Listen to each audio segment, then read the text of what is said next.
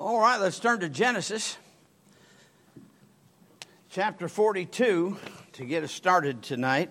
We're going to try to cover really the largest group of verses in our study of Joseph that we will cover. We're going to start in Genesis chapter 42 and try to make our way to the first part of Genesis chapter 45. Now, part of the reason that we can do that is this is a study on Joseph.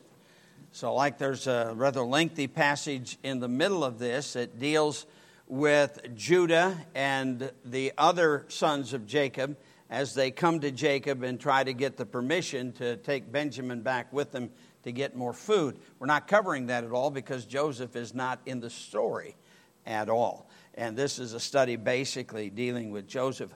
As I think about Joseph and meditate upon him, there are things that just really interest me. I ask questions as I read these stories, and God's recorded them for our admonition. According to 1 Corinthians chapter 10, he tells us that twice in 1 Corinthians chapter 10. But where did Joseph get his convictions? He had them as a young man. He's totally different than his brothers, brought up in the same house as his brothers. Now, we can't say he had the same mom and dad, but he did have the same dad than the others. But Rachel was the one, if you'll remember in the story, when Jacob and his wives and the handmaidens, when they leave Laban, it is Rachel who took the false gods with her, not the others. And that is the mother of Joseph. So where on earth did he get his convictions? What is that from? Sometimes it's hard to explain except for this. You understand no matter how many children you have, they're all going to be different. They're going to be different in personality. They're going to be different in thoughts. We'd like them all to have our thoughts. And the reality is most of the time our children are kind of a caricature of us. In other words, there are certain parts of us that are kind of... I got the Tanjas here pointing at one another. Can't keep my mind here on what I'm saying. Anyway, he ended up being a man of great convictions. And why is it? He didn't have a Bible, but he had convictions about God that he stuck to. He had convictions about what he believed about God that he stuck to. As I was thinking about that, I was wondering, at Madison Baptist Church, we're known as a Bible-preaching, King James, Bible-believing Baptist church. But I wonder, how many of Madison Baptist Church people honestly and sincerely believe that this book right here is the authoritative Word of God? If we really believe it, it will channel how we act, what we do. You admit, if we believe that this is the eternal Word of the living God, and it's true from beginning to end, and it is authoritative, if we really believe that, there are things we won't do. And there are things that we will do. Now, sometimes we find it in Scripture. I believe David did some things he shouldn't do, and he knew that they were wrong when he did them. He did not do those things out of ignorance. He knew they were wrong. Sometimes, because of the rebellious heart of mankind, that mankind steps away from what he truly believes and operates outside of that, and he always ends up paying a price for it. He always does.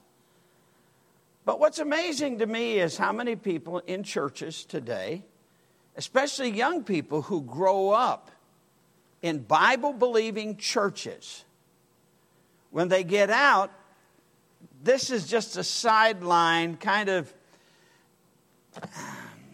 a suggestion for how to live.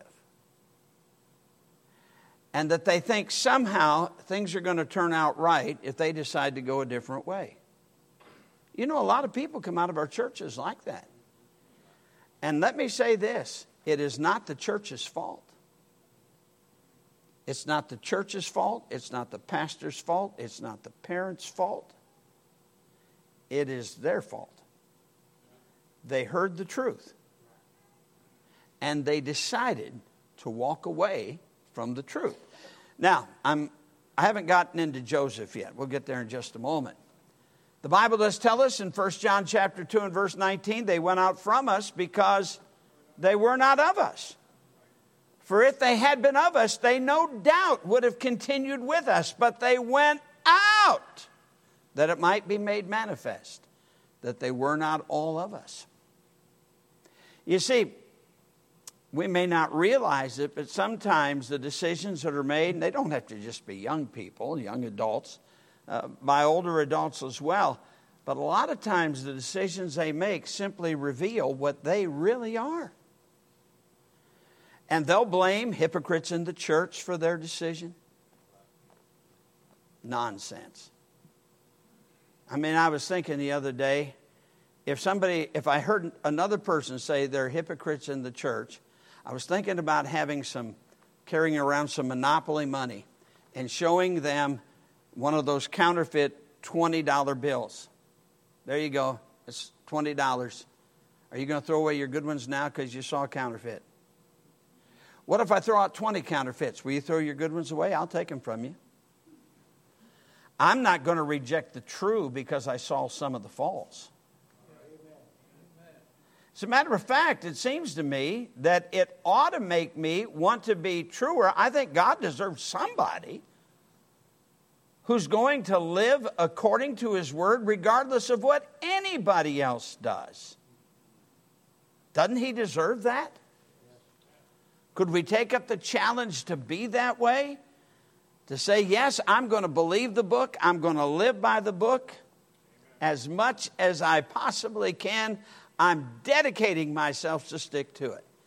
I'm going to be a real Christian. You see, people who won't make that decision simply identify themselves as being counterfeit in their lifestyle. This is free. You're not paying for this one. We didn't take up an offering. This is free. Think about your conviction, where you stand. You've got a Bible. We could make excuses for Joseph. He didn't have one. But, God doesn't make excuses for Jacob. And he didn't have one either. We've got the whole thing. God left nothing out. We've got all 66 books. So we've got the truth. And if we can read, we should know better. Amen? Just something for you to think about. This is just some of my meditations and musing. Notice chapter 42, verse 1. Now when Jacob saw that there was corn in Egypt, Jacob said unto his sons, Why do ye look one upon another? And he said, Behold, I have heard that there's corn in Egypt. Get ye down thither and buy for us from thence, that we may live and not die. And Joseph's 10 brethren went down to buy corn in Egypt. But Benjamin, Joseph's brother, Jacob sent not with his brethren, for he said, Lest peradventure mischief befall him. And the sons of Israel came to buy corn among those that came, for the famine was in the land of Canaan. And Joseph was the governor over the land. And he it was that sold to all the people of the land. And Joseph's brethren came and bowed down themselves before him with their faces to the earth. And Joseph saw his brethren, and he knew them, but made himself strange unto them, and spake roughly unto them. And he said unto them, Whence come ye? And they said, From the land of Canaan to buy food. And Joseph knew his brethren, but they knew not him. And Joseph remembered the dreams which he dreamed of them, and said unto them, Ye are spies, to see the nakedness of the land ye are come. And they said unto him, Nay, my lord, but to buy food are thy servants come. We are all one man's sons. We are true men. The servants are no spies. And he said unto them, Nay, but to see the nakedness of the land ye are come. And they said, Thy servants are 12 brethren, the sons of one man in the land of Canaan. And behold, the youngest is this day with our father, and one is not. And Joseph said unto them, That is it that I spake unto you, saying, Ye are spies. Hereby ye shall be proved. by the life of Pharaoh, ye shall not go forth hence, except your youngest brother come hither. Now, we'll not have time to read all the verses in the story. We will refer to many of them. Just to set the background, remember, Joseph is basically anywhere close to his adult life, from the age of 17 on to 30. We find him suffering at the hands of people who did him wrong. It began with his brothers. His father didn't do him wrong, except for maybe having him as his favorite son, which automatically brought animosity toward him from his other brothers. The Bible told us in the chapter we were introduced to this family 3 times that his brethren hated him. Another time we were told that they envied him. And envy often breeds hate, whether it be in a family or be in a church or being at work with a group of people. It often brings hate. So they sold him into slavery. Initially, they were talking about killing him. And you remember Judah is the one who came up with the plan to make some money. Since we're going to get rid of him, let's get paid for it. They sold him to the Midianites. The Midianites sold him to Potiphar. And he ended up with the Lord being with him, being at the head over Potiphar's house. Now, being the head slave, I don't know that that's something that you would be striving for. But he decided to be all that he could be in the situation he was in. He was faithful to the Lord. He would not be like the Egyptians. He did not give in to Pharaoh's wife's advances. As a result, he gets thrown in prison. So he spent 13 years of his life like that, and in prison, the Lord was with him. You know, for the Lord being with us, it does not matter the occasion. He is always with us. Whether we be abased or whether be abound. Remember, Paul says, I have learned in whatsoever state I am, therewith to be content. Joseph obviously never would have chose the slave house. He never would have chose the prison house for himself. But God had chosen it, and he spent that time, 13 long years, serving the Lord. And then we read last time how Pharaoh dreamed a dream, and the butler remembered his problem. He had forgot the prophecy that Joseph had given to him that came true. And he pointed out Joseph to Pharaoh. And Pharaoh identified the dream as being 7 years, a very prosperous years for Egypt, and then 7 years of great famine. And so Pharaoh made him the number 2 man in all the land to take care of the land. So now we are in, after 7 years, we get to chapter 42, we are in the 2nd year of the famine. That means 9 years has passed. Joseph, at this time, is at least 39 years of age. Even though he's the number 2 man of Egypt, you'll notice he's not carried any animosity toward his family. He waits for them to come to him. He is a very patient man, and that's one of the things that we see first of all in Joseph. He is a patient man. Now, as we read the story here, some may have been wondering, why didn't his brothers recognize him? Well, there's a couple reasons for that. After all, he has been gone now for 22 years. And the reality is, usually somebody who is, who is 39 years of age does look somewhat different than what they did at 17. Not only that, he looks like an Egyptian. By this time, he knows the Egyptian language. He's going to speak to them through an interpreter. It tells us in the midst of the story. He does not talk to them in the Hebrew tongue to begin with. And so here's a man who looks like an Egyptian. Last time they saw him, he was a slave. There's no telling what could have happened to him. They figured he was probably dead by this time. They had no idea that he was the number 2 man in the land. No expectation to see him whatsoever. So his appearance was different, dressed in the Egyptian garb, and they figured him dead. And so they never even thought about the possibility of this even being Joseph, their brother. So the Bible says in verse 8, they knew him not. In verse 7, it said, he made himself strange unto them. And he spoke harshly to them. Notice his patience in all of this. A lengthy period of time is going to take place before Joseph is going to reveal himself to his brothers. Not going to happen till they come back the second time. And we'll look at that in just a little bit. He'll have to wait until the second meeting to reveal himself, because there are some things he needs to learn about his brothers before he is going to make himself known to them. I mean, to me, it's amazing that he loved his brothers. It's amazing to me that he loved his family. Usually, we can love friends and family as long as we don't perceive them as having done us wrong. The Bible tells us we're supposed to love our enemies. You know, we can't get away without loving people. We're still responsible to love people. Amen. And we find Joseph following through on that. How many families are estranged over some slight? Not slavery, but disagreements. Now, I come from a family. There were 5 of us kids.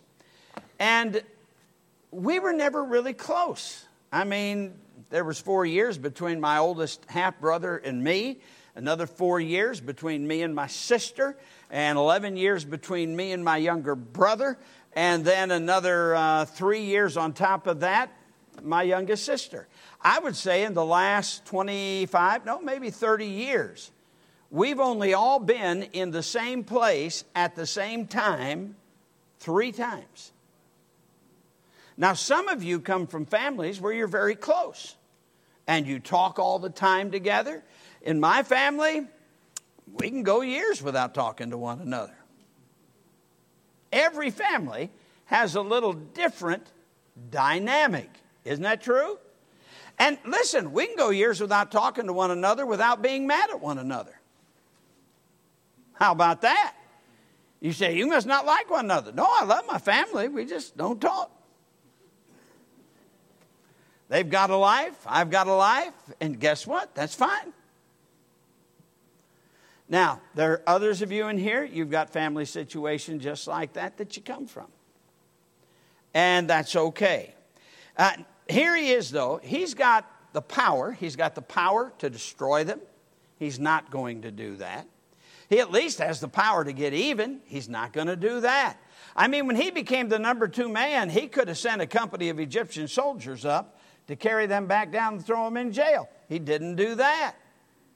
He has waited patiently for this time. Why? He was willing to wait for the right time. You know, that's an interesting thing about Joseph. It's really all of this has been about timing. God could have made him the number 2 man in Egypt when he was 17 if he wanted to. But for him to do what God was preparing for him to do, what God was going to have him do, he needed the time as a slave. He needed the time as a prisoner. He fulfilled that time right by serving others. He didn't deserve to be in that place. That wasn't the issue. God was working in his life. Just like in 2 Corinthians chapter 12. The Bible tells us because of the abundance of revelations that were given to Paul, that God allowed a messenger of Satan to put a thorn in his flesh, lest he be exalted by the abundance of the revelations that were given him. Bible says, for this thing he besought the Lord thrice that it might depart from him.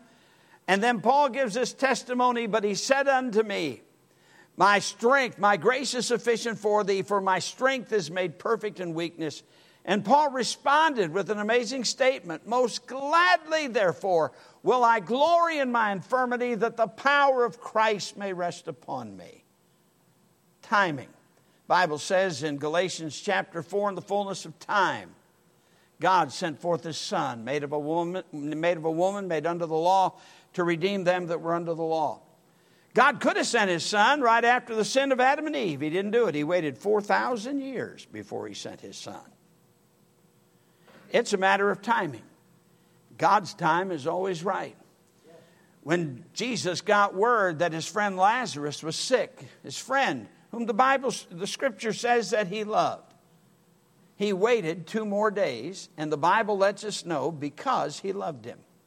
When he got there, he was already dead. His sisters that he loved also, that's Lazarus' sisters that Jesus loved also, had been through 4 days of heartbreak and mourning.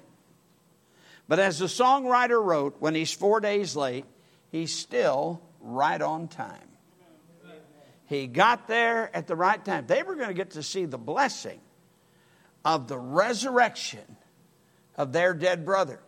But you know, they couldn't see the resurrection of their dead brother unless he died first. It's impossible for there to be a resurrection without dying first.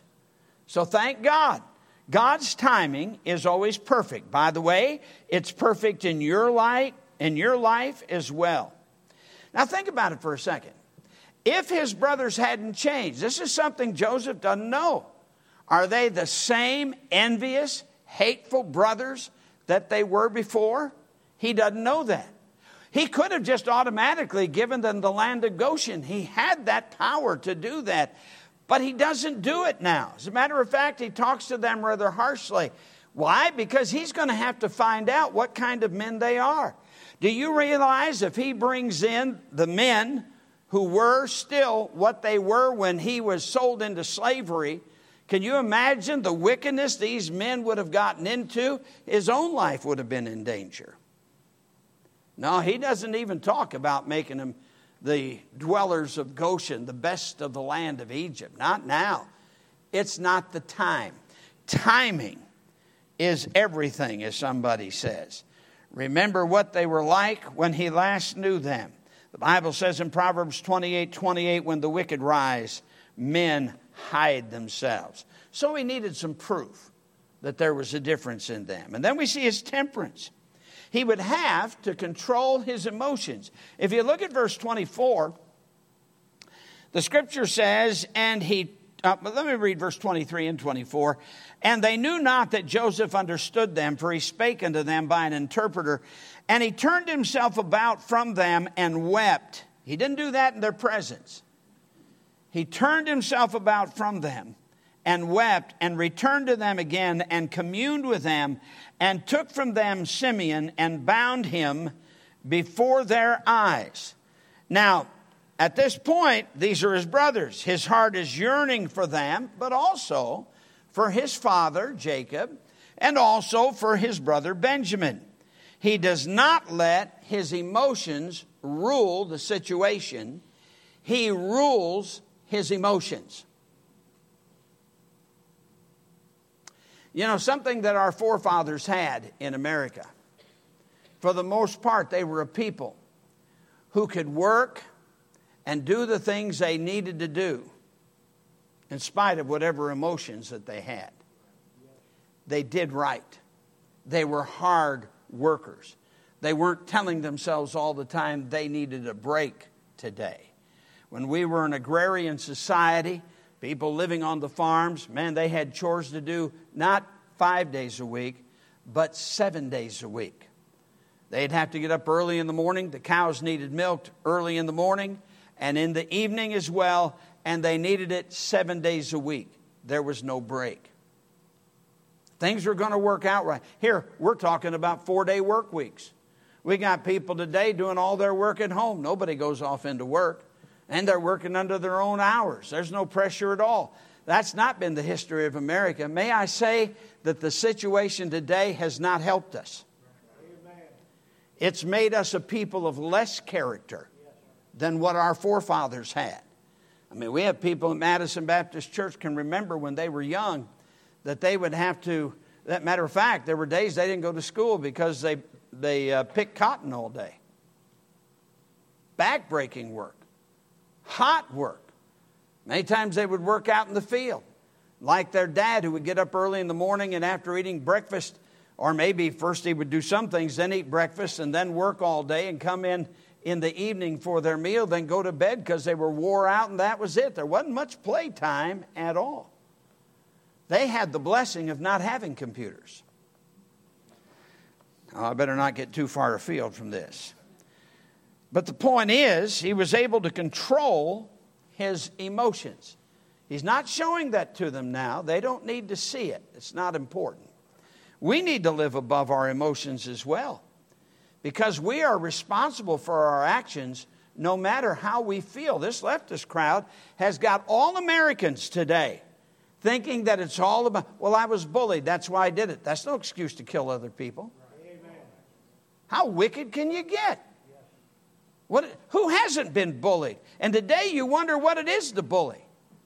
I guess I was bullied all the time because my friends cut me down all the time. And we laughed about it, and if at any time we got cranky, we just smacked one another, and then we were best friends that afternoon, go out and play another ball game. You learn to deal with it and get over it. I hate to tell you this, everybody's not going to like you. Live with it. Some people are going to think bad things about you. Live with it. Just get it. Grow up.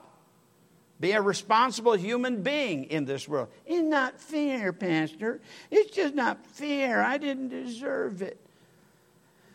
Grow up. By the way, a lot of the people that get bullied, all this bullying on the internet, I got a cure for that. Get off the internet.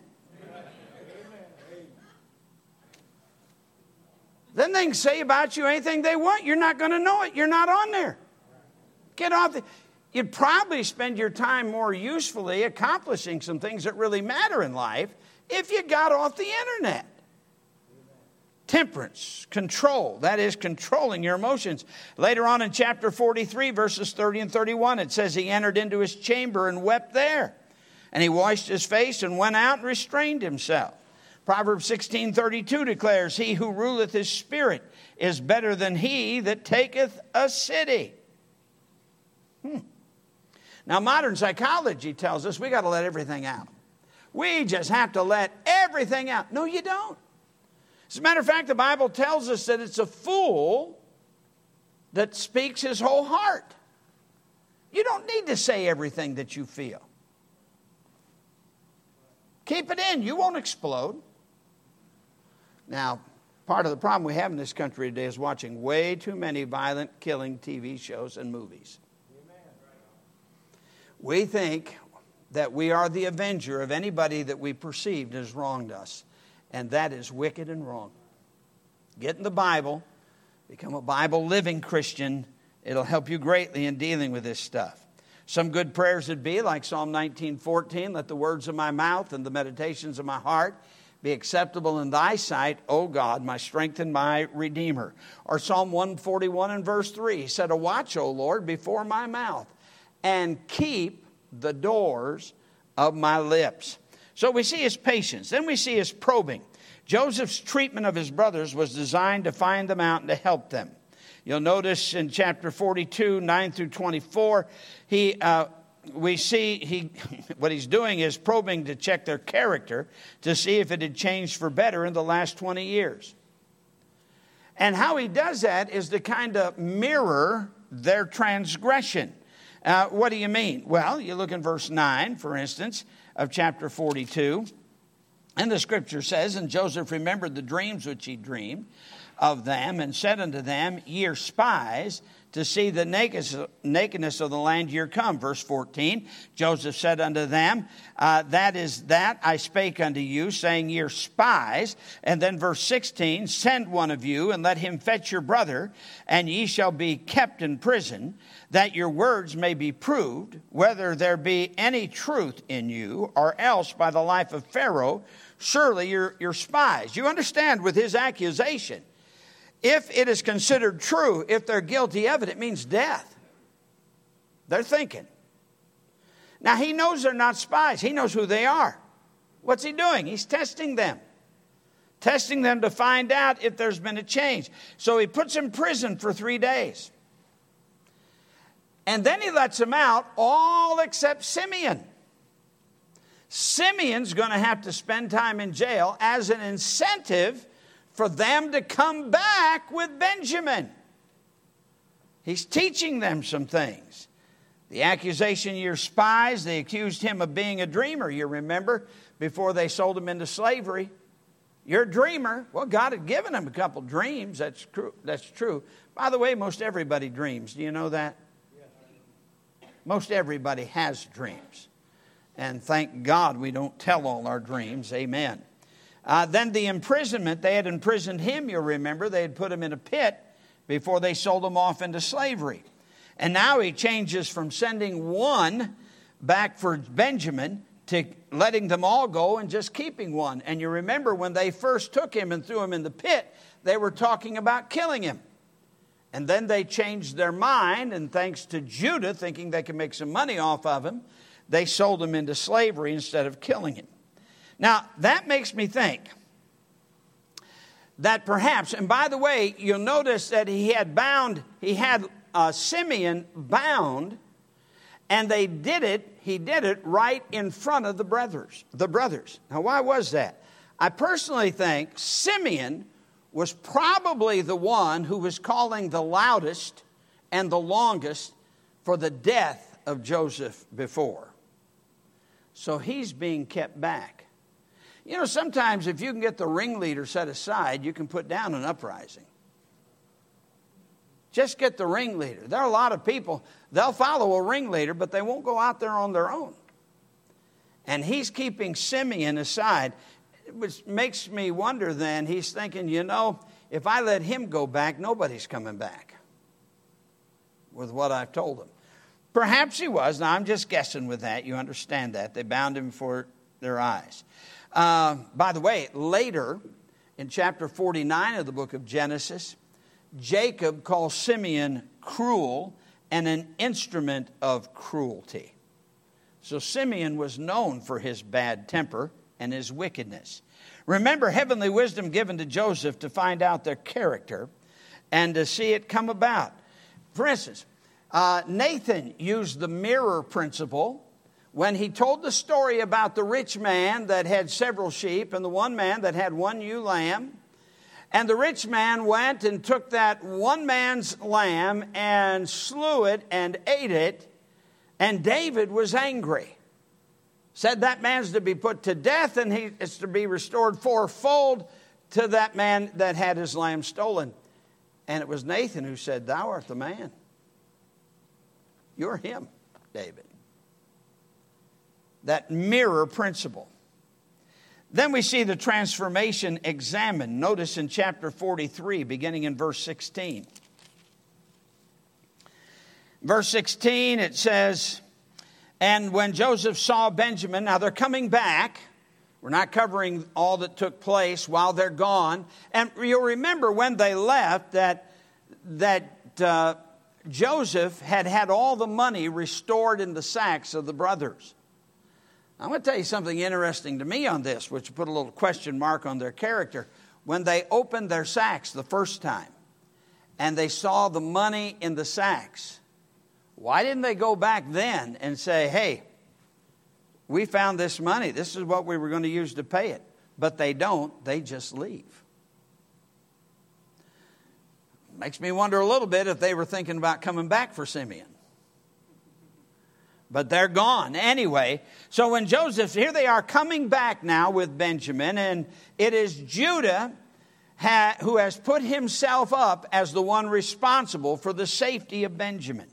When Joseph saw Benjamin with them, he said to the ruler of the house, "Bring these men home and slay and make ready." It's a good thing that Egyptian knew what Joseph was talking about.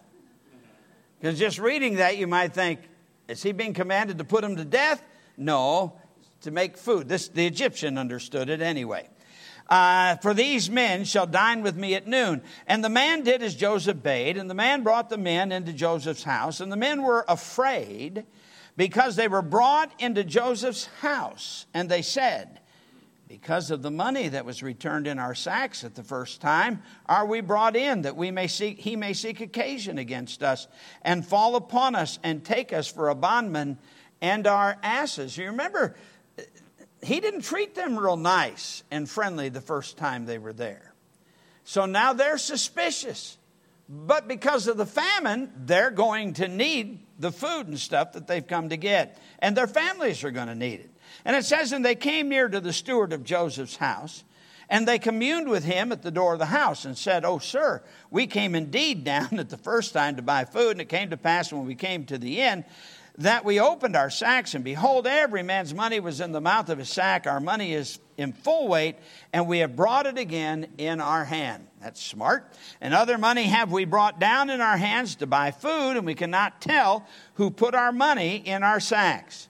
Now, notice the answer from the Egyptian. And he said, peace be to you. Fear not. Your God and the God of your father hath given you treasure in your sacks. I had your money, and he brought Simeon out unto them. Who would have taught this man about the Hebrews' God? Who do you think? Joseph. Joseph's testimony. Now here's a man who didn't worship Pharaoh. He served Pharaoh. He didn't worship Pharaoh. Here's a man who did not worship the gods of the Egyptians. That's Joseph. He still worshiped his God. That was something that Joseph was settled on. Didn't matter. He had already proven that in the slave house. He had proven that in the prison house as well. So we go on. The man brought them into Joseph's house, gave them water, and they washed their feet. And he gave them their asses' provender. And they made ready the present against Joseph, came at noon, for they heard that they should eat bread there. And when Joseph came home, they brought him the present, which was in their hand, into the house, bowed themselves to him to the earth. And he asked them of their welfare, and said, is your father well? The old man of whom he spake, is he yet alive? And they answered, thy servant our father is in good health, he is yet alive. And they bowed down their heads and made obeisance. And he lifted up his eyes and saw his brother Benjamin, his mother's son, and said, is this your younger brother of whom he spake unto me? And he said, God be gracious unto thee, my son. And Joseph made haste, for his bowels did yearn upon his brother. And he sought where to weep, and he entered into his chamber and wept there. And he washed his face and went out and refrained himself and said, set on bread. And they set on for him by himself, and for them by themselves, and for the Egyptians which did eat with him by themselves, because the Egyptians might not eat bread with the Hebrews, notice, for that is an abomination unto the Egyptians. Let me make a statement here about race. It's not a race problem. It's a difference problem. You need to understand that. We don't like, when I say we, I'm talking about mankind, I'm talking about humans. We don't like people who are different. And that's where it comes. For instance, over in Rwanda, you remember several years ago, the Hutus and the Tutsis were killing one another. They killed 1 million. Floated many of those bodies down the river into, is that Lake Victoria? Into Lake Victoria. I mean, they killed millions of their own people. And what amazed me was to find out that the Hutus and the Tutsis weren't just different tribes. They were two different factions of the same tribe. Why on earth were they killing one another? Because they're different. You could look, a Hutu could look at a Tutsi and know that was a Tutsi, and the other way around. Matter of fact, going out to West several times to be with a missionary to the Navajos, one of the things they let me know was that there's a lot of animosity between the Navajos and the Apaches. Now, if you've been out there, you know that the Apache reservation is kind of a patchwork reservation. And a lot of times Navajos and Apaches are in the same cities and stuff, but they have always had a lot of animosity between their two different tribes. And I said, no, wait a second, they're all Indians. He said, you don't understand. They're different. I said, can they tell one another apart? I mean, they see one? Oh, he said, definitely. So I asked the missionary, I said, can you tell the difference between the Navajos and I was going to say the Tutsis. I guess you'd be able to do that. The Navajos and the Apaches. And he said, oh, yes, I can. I said, well, explain to me how. I'd like to know the difference. He said, I can't really explain it, but you look at him and I know. Interesting thing was that missionary had an identical twin. And most people couldn't tell the difference between them. That leads me to another story that I'll not tell you right now about them. But for instance, the problems between Asians. The Chinese and the Koreans and the Japanese. why do they dislike one another so much? They're even, quote unquote, same race. Problem is, they're different. You see, the problem that we have is being different. Now, in this particular case, here's Joseph, the number 2 man in the land. And here he is, the number 2 man in the land. The Egyptians are not going to eat with him because he's a Hebrew. He doesn't seem to care. And they're not going to eat with his family. And he doesn't seem to care. That's not the point here, is it? This isn't about race. Now, in Joseph's case, part of it had to do with the fact of his position. And you'll find that a lot of times different positions allow you to be part of something or not to be part of something. And that's not necessarily bad in itself. But when it comes to a hatred and animosity toward folks who are different, it's simply wrong. It's just wrong. Get over it. Because we all are of one blood. It took just as much of the blood of Jesus to cover every human being as anybody else. And when the Bible says, for God so loved the world, shouldn't I love what God loves? We're responsible for that. You see, believers are different than the world. We should be. Anyway, we move on. That's just an extra lesson that he gets there. Now, if you notice in chapter 43, he sets them down to eat. And by the way, he sets them down in order. Notice in verse 33, and they sat before him the firstborn according to his birthright, and the youngest according to his youth. And the men marveled one at another. And he took and sent messes unto them from before him. But Benjamin's mess was 5 times so much as any of theirs. And they drank and were merry with him. Now, what is Joseph doing here? First of all, he's getting them to believe that he knows things, that he can divine, because he set them down in the order of their birth. Now, that would be almost impossible for anybody to do and get right, because you understand those oldest 10 kids, they were all born within 6 years of one another, from the first one to the last of them. Now, Benjamin would be easy to determine that he is definitely the youngest one. But for the others, without knowing them, and this is just an Egyptian with no knowledge of the family, and as far as they know, that's what he is. He sets them down that way. And then the strange thing is, he gives the boy 5 times more to eat. He's wanting to see if they're as jealous toward him as what they were toward Joseph. He's checking them out. He has got a plan. He's examining any transformation. We find when we get to chapter 44, you'll notice, and he commanded the steward of his house, saying, fill the men's sacks with food, as much as they can carry, and put every man's money in his sack's mouth, and put my cup, the silver cup, in the sack's mouth of the youngest, and his corn money. And he did according to the word that Joseph had spoken. As soon as the morning was light, the men were sent away, they and their asses. And when they were gone out of the city, and not yet far off, Joseph said unto his steward, up, follow after the men, and when thou dost overtake them, say unto them, wherefore have ye rewarded me evil for good?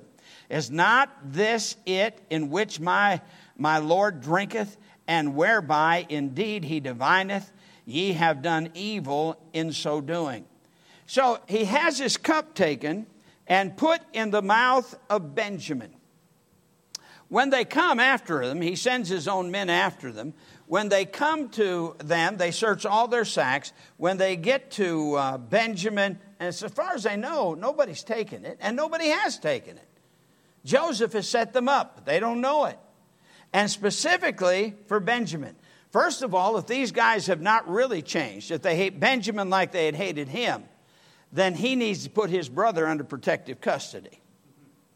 So he's setting them up for that. But if they have changed, they need to show it. So when they get there, of course, they're all troubled and bothered because now Benjamin is going to have to be brought back and end up being a slave to Joseph, so it appears. Judah is troubled because he has made himself the suretyship for Benjamin, which means he can't go back and see his dad without that youngest son. And what he does is he offers himself to be a servant. This is the man who said, let's sell him and make money. And now he's willing to give himself completely for Benjamin. Now, when that takes place, we see that he is convinced then that these guys are real. Notice when you get to chapter 45. Then Joseph could not refrain himself before all them that stood by him. And he cried, cause every man to go out from me. And there stood no man with him, while Joseph made himself known unto his brethren. And he wept aloud, and the Egyptians and the house of Pharaoh heard. And Joseph said unto his brethren, I am Joseph. Now they have no clue. Imagine what starts running through their mind. They were just worried that something bad was going to happen to them because of the cup. And now they hear, I am Joseph. Now, the Bible doesn't tell us everything here in this point, but they had to be stunned. It's like, what? This is unreal. Joseph. How can you be Joseph? Is it Joseph resurrected? No. This is Joseph.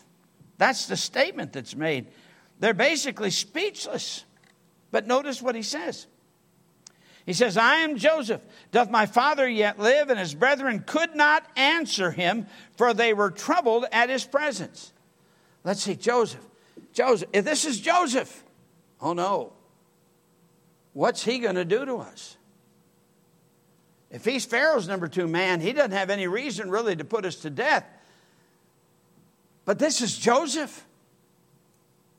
What's he going to do? How do you think Simeon would have responded had he been the one sold into slavery? He would have enjoyed watching them die, you would think. So now here they are in a strange land. They're in Egypt. And Joseph said unto his brethren, come near to me, I pray you. And they came near. And he said, I am Joseph, your brother, whom ye sold into Egypt. Now, right there with that statement, I can imagine the thoughts started running wild. But he continues.